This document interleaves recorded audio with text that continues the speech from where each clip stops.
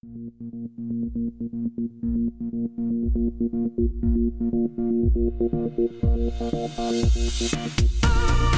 everybody, welcome to TCP Talks with Jonathan Baker and Justin Broadley from the Cloud Pod. In this series, we're bringing you interviews with the best and brightest leaders and heroes from the tech and cloud industry.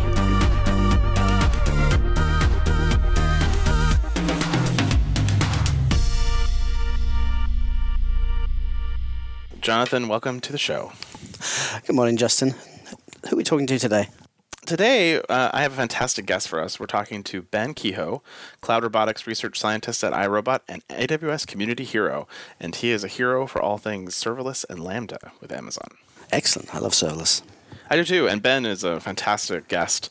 He's very active on Twitter. He's a very big community person in the Lambda serverless world, and a lot of the great features and functionalities. I think he probably had his influence on a little bit with his relationships he has with AWS and with the community as a whole. So, really great talking with him. Super happy to have him here on the show. Excellent. Let's get into it. Yeah, hi, I'm Ben Kehoe. I'm a cloud robotics research scientist at iRobot and an AWS serverless hero. We met about a month or two back when we got together for a couple Amazon YouTube videos that are out on the internet about serverless and serverless at my day job. But you've been pretty active in the community for a long time. You're someone I initially really followed on Twitter. When you talk about cloud Twitter, you're one of the people whose names comes up really quickly. How does it feel to be sort of known to be famous for that? I am deeply uncomfortable with public recognition. But I am very grateful for the praise that people give me. Well, it's definitely we have a similar feeling here at the Cloud Pod, where we started to get kind of reputation, and people kind of know who we are now, and we're starting to get recognized more. And it is a little weird sometimes that celebrity that comes with something just so meaningless as Twitter or something like a podcast. But we think we're doing interesting work, and you're definitely doing interesting work as well. Well, thank you. Let's kind of jump into some conversation about this. So I know, you're known as a serverless hero. That's part of your role through Amazon. They've dictated you as a hero, which is great. But I was actually kind of wanted to take a step further back and talk about when you were first exposed to serverless. When did it go from that moment of like you were working on a POC to wow, this is an amazing technology that I want to get passionate about and I really want to do really cool things with. When did that happen? And can you help me through that story? Yeah, well, it really sort of, so I'm a roboticist by training, not a cloud engineer. So I was in grad school for robotics. And at the end of my PhD, I was working on a project because roboticists have lots of code that they write.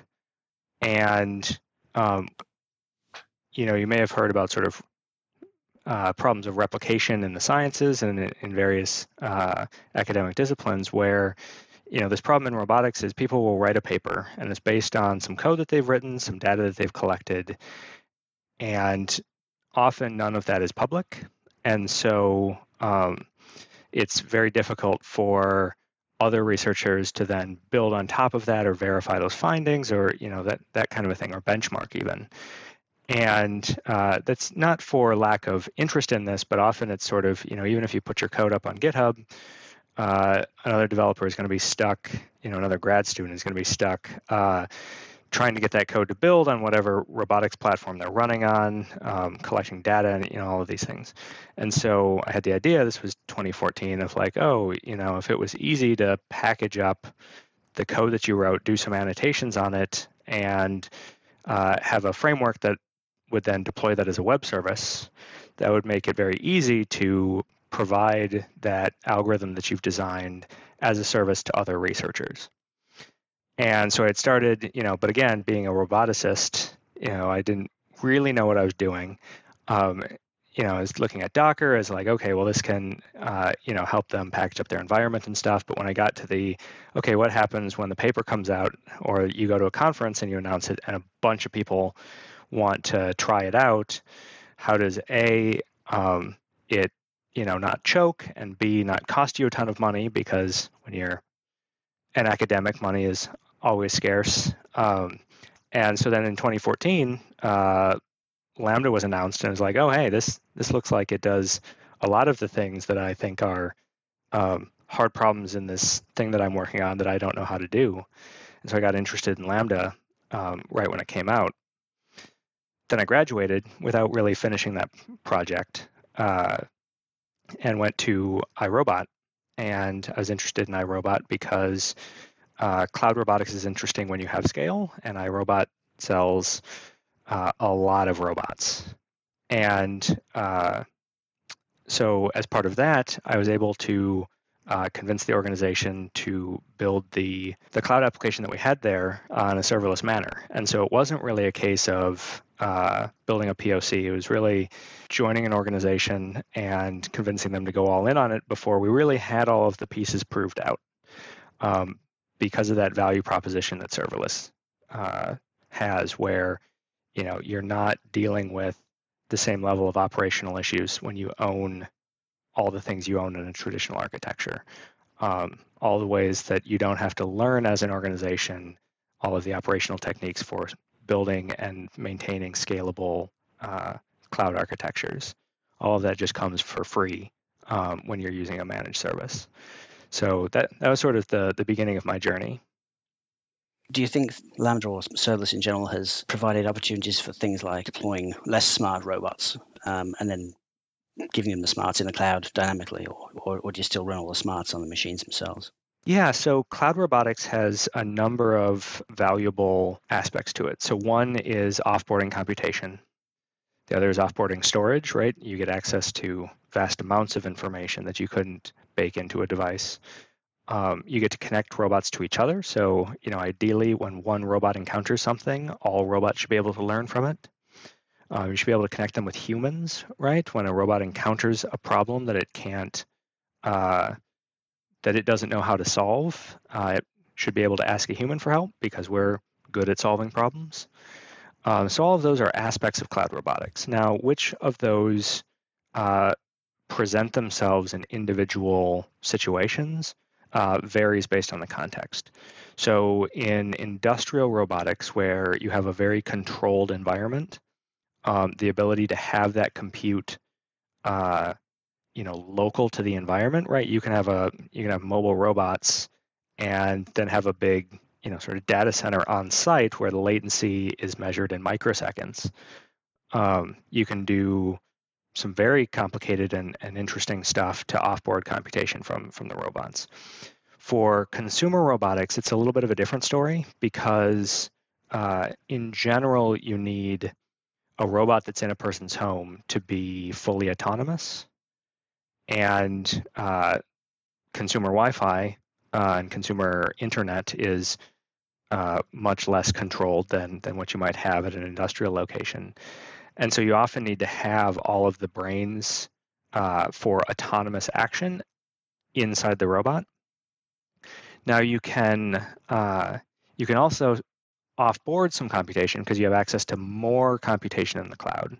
So you can do these techniques where basically you say, all right, on the robot, I'm going to start trying to figure out this problem, but I'm also going to send the problem to the cloud. And if the cloud comes back first, then I'll use that smarter answer. But if if I don't hear back from it for whatever reason, the cloud is down, the internet is down, the Wi-Fi is down, whatever the reason, I will always end up with an answer myself and be able to take action on that. Does that make sense? Yeah, totally. It makes a lot of sense. I haven't really thought about using it in that way. We're starting to see a lot more of those aspects brought into commercial products. There's a lot of home robots beyond the existing market that are being tried. This is Jibo and Anki, and they're all trying for sort of a social interaction. Well, that requires a lot more interesting cloud technologies to enable. They also haven't found the right value proposition for the amount that they cost, and so there's an interesting sort of business and product question there, but there's also interesting cloud questions that come up when you start having those very interactive Alexa-like. And part of the problem is that they haven't figured out how to go beyond the Alexa use case, right? When it's essentially something that could be an Echo with googly eyes on it. It's not super compelling when it costs $1,000, but when the robotic action of it can start to grow beyond that, I think we'll start seeing a lot more innovation and a lot more hard cloud problems to say, how do we enable this robot to get its answer back in low latency? So this is where compute at the edge, and when you say the edge, it means lots of different things. There's various edges that people refer to, but I think for this sort of situation is, this Lambda at edge or Cloudflare workers, where the compute is happening in a POP that's local to the geographic area, closer than a cloud region, that your latency is now in the single-digit millisecond range or lower, and you can do a lot more interesting things there. As a side note, I was interested to see or listen to the Google product announcements, and specifically that they're giving their home devices a lot more compute power than they used to have, especially with their Tensor Cores, so they can run voice recognition and things locally instead of having the additional latency and compute, I guess, that they have to pay for in the cloud. Well, you could also imagine a serverless world in which, your Google Home has Crunch that a smart home device could rent from, right? Mm-hmm. You can imagine that there's, I have zero idea how you would make that work, but the idea then that you would have, a POP that's even closer, be like, well, there's AWS Outposts now, right, where they give you like a shipping container, or maybe it's just a rack mount, but they give you AWS hardware to run in your data center. There are definitely compelling use cases for that. They're few and far between, but it would sort of be the same notion, but in the consumer space. How do you bring extra compute into a person's home in a way that would enable whatever companies are wanting to do inside the home? But you mentioned Google, and you're a serverless hero on the Lambda side right now. But do you think that if edge devices become more things like HomePods and Google devices, et cetera, do you think that then that forces actually a multi-cloud problem for Lambda or serverless or fast in general? Or do you think that's kind of overblown when people are concerned about being locked into something like Lambda? If we were talking about consumer compute, I think it would probably just go along the lines of the existing smart home ecosystem problems, right? When you buy a device and it works with Nest or it works with Alexa and only one or the other, right? Or, some of those local, is it Zigbee or is it any of the other, non-Wi-Fi networks that you would run into? Essentially, it would just get folded into that larger discussion. As for the multi-cloud piece, I don't think, again, as a business, you'd probably be faced with a similar choice of saying, which ecosystem do I want to live in, and then align your compute choices accordingly. I guess it would depend on whether there was a discount for the communication between them, right? If you were, for example, running, a function on a HomePod or whatever, and using AWS as your cloud provider, your difficulties would probably just stem from the difference in programming model. It's not like if you were using GCP as well, you'd be getting a discount on the traffic in, or maybe you would. Like, that would be, I think, where the lock-in might come in. But again, this is all supposing that people would accept having a little device that just burns up electricity. At the pace that we're seeing Alexas get acquired and HomePods and all these things, it seems like that's something people are willing to pay for today. Well, yes, but that's sort of the thing, right? So when you put a TPU inside there, right, and let all the smart home devices inside the house all burn compute on that, and all of a sudden you've got like a 1,000-watt device that's just continually running in your living room.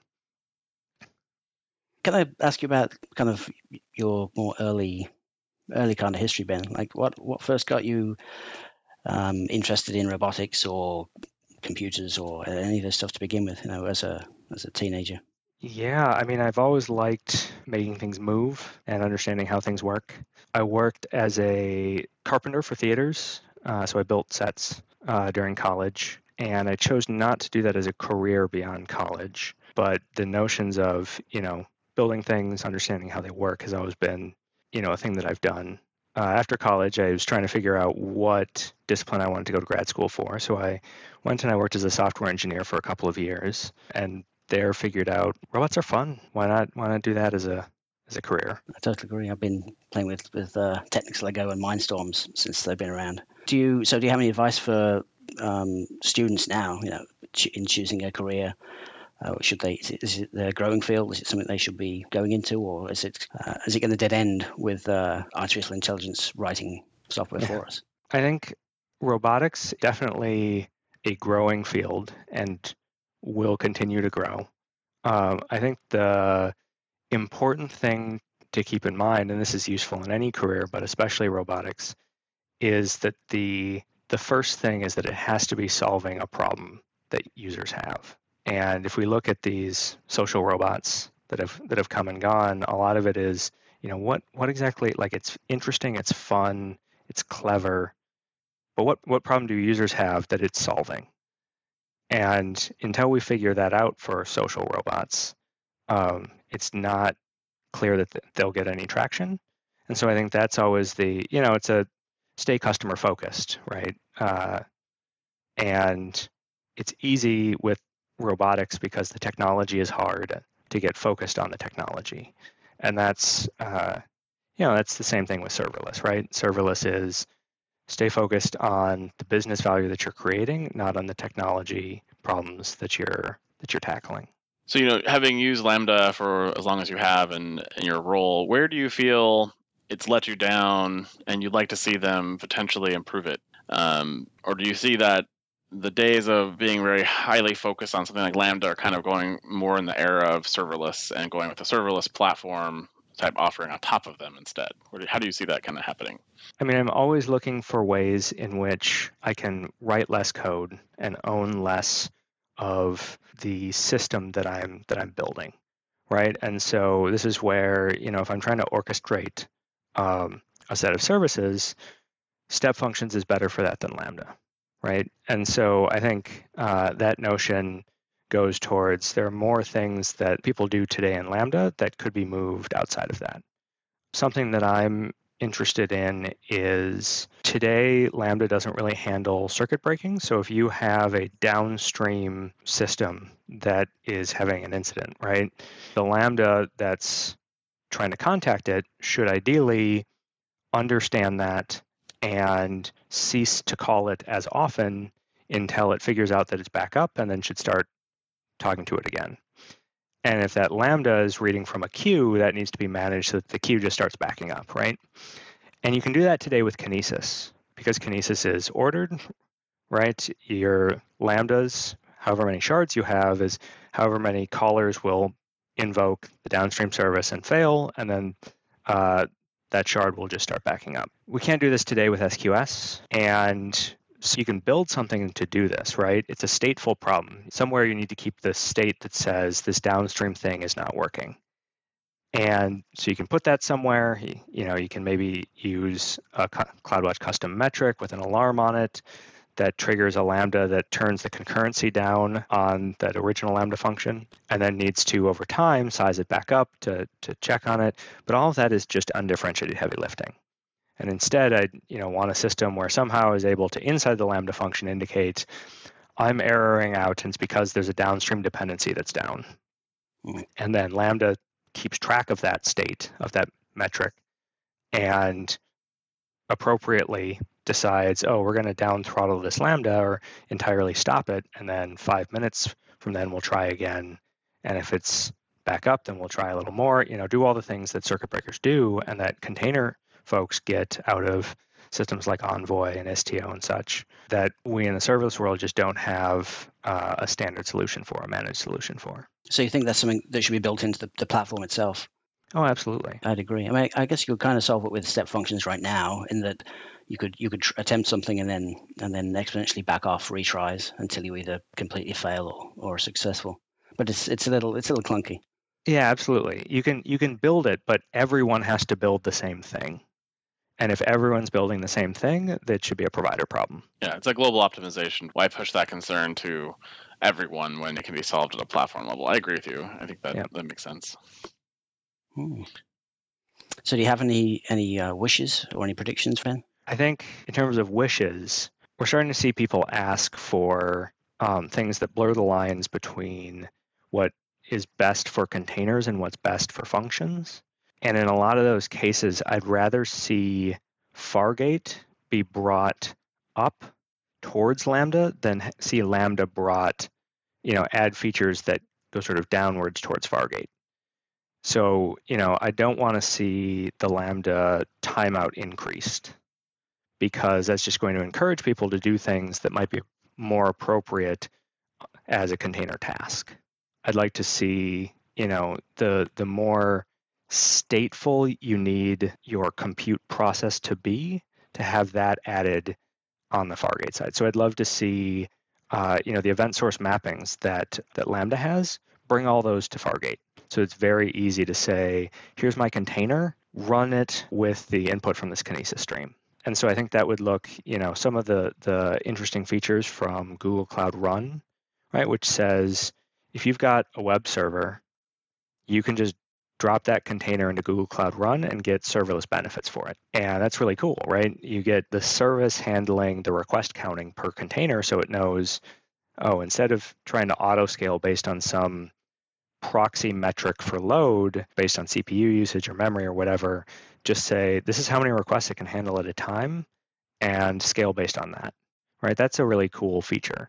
Now, what I don't want is people to get the idea that it's 6 of one, half dozen of the other between the Google Cloud Run model and the functions as a service model, right? If you have the choice, go with functions as a service, because then you own less stuff. That being said, the Google Cloud Run model is useful for people who have existing things.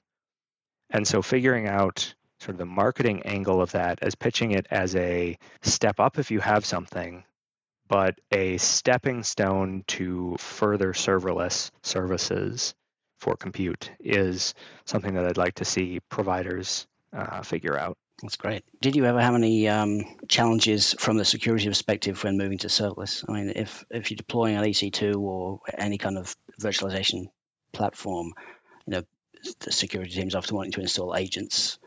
They want control over the building of the images. I think my experience has been that security folks like serverless because those agents tend to be required for things that don't happen in serverless, right? They're watching for OS level things. Now, at the same time, if I don't put my Lambda in a VPC, sure, there's no network traffic in. It's just not possible. But I also get zero visibility into the outbound traffic unless I'm using an agent that allows me to track that. And those agents, how can you be sure that they're actually inside the code, right? Because it's installed in the same place.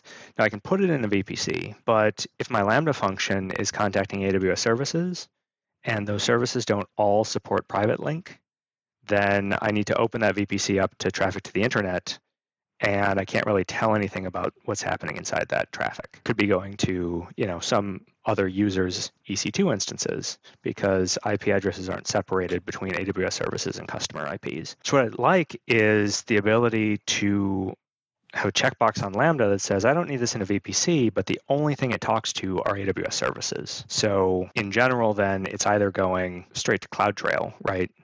So I'll get the visibility there and don't let it talk to any other source. The other thing that I'd like is some of those, layers provide some of this, but the ability, we've got the ability for the custom runtime, which can then surround everything that's user code that goes on there. But there should also be a mechanism for, I'm not using a custom runtime. I'm just running, Python 3.7 or whatever. But I do want a layer that I can be guaranteed is running. So that I could bring some of those third-party agents into a Lambda function and have infrastructure level visibility into knowing that it's running. Yeah, I guess layers only really provide you sort of file system layering. It doesn't let you filter the compute or filter the data in and out. Well, you get one layer that can filter the compute if you bring a custom runtime. We looked at solving this kind of problem with Lambda with SOX proxies, which is something else we have to deploy. But again, that can't be serverless because of the way that works. It would be nice to see sort of traffic mirroring rolled out for Lambda as well as VPCs now. That was a bit of a hole. Yeah, well, with the VPC cold start problem solved. Finally, thank you. Yeah. It's not a problem that I experienced, but it's a problem that I can imagine how tedious it was. If you want to do traffic mirroring, just dropping it into a VPC is no longer a big hassle other than, IP address exhaustion, those kind of things. Yeah, thankfully, even that's not so much of an issue anymore. So what do you think's next? As I've written, serverless is a state of mind. And so it can be brought to sort of any situation, right? Robots are fun. And applying the serverless mindset to robots is as much about, figuring out what the business value of the robot in a particular application is, as much as it is about the cloud technology applied to robotics. Does that make sense? Yeah, definitely. I think we're kind of heading to a place where we stop even thinking about the resources that we rent from Amazon and Google as even being infrastructure and being simply just part of the application or part of the data flow that we build. I think there's sort of a balance there. There's, these low code and no code platforms, which I think we'll see a lot of growth in. But there's also this notion of, abstractions, people who are building cloud applications but want to build abstractions over them, or rather they're tool builders who want to create those abstractions. And the problem I see there is today, if you package up, a serverless repo app, the likelihood of you never running into a problem of something with the infrastructure inside it, whether it's, running into concurrency limits or something like that, is you're going to run into a problem with it at some point. And so you need to be able to crack it open and look inside, where a low or no code platform, like that's just the responsibility of the provider to figure that out. But when it's, sort of abstracted components in a marketplace where you still own the infrastructure that's underneath, it's just been sort of tidily packaged up for you. I think we're a long ways off from that being capable of doing that, where we don't actually need to pop the hood and get our hands dirty, which I think has consequences for how we build those abstractions, particularly just about, sort of abstracted cloud applications, where somebody figures out I can wire together some, these 3 services, these 4 or 5 services to do some subset of an application that's reusable. And so I can build an abstraction over this. And people build these abstractions in SAM, they build them in the CDK, they build them with a number of different tools. And all of them purport, the idea is we'll just use this thing and it should just work. And while that's generally true, at some point you're going to run into a situation where it doesn't. You really need to be able to, the tools that you're using and the abstractions that you're presented should help you learn how to open them up and look inside. Because until we can say you're never going to have to look inside, the moment at which it hasn't helped you to understand what's going on inside, you're just getting thrown into the deep end. Especially when you think about things like APIs being deprecated or even services being deprecated. Or again, it's one of those cases of, sure, you can, in theory, always just rely on it, but often the truth is more complicated. And so you need to go in with eyes open to understand what you might have to worry about. That's really fascinating. I think we're out of time here, but thank you, Ben, for coming and joining us. And it was a great chat. And I really appreciate your insights. Where can people follow you on the internet to get these insights every day? Yeah, well, first of all, thanks for having me. I'm on Twitter at Ben11Kehoe, like 11, the numbers. And yeah, it's probably the best place. I'm also blog on Medium. We'll hopefully maybe have you on the show again in the future. I really appreciate you joining us. Great. Thanks for having me. Thanks, Ben. Visit thecloudpod.net to subscribe to the show, join our Slack channel, or sign up for our weekly newsletter. You can also find information on reaching our audience through a CloudPod sponsorship opportunity. A big thank you to today's guest, and thank you for listening.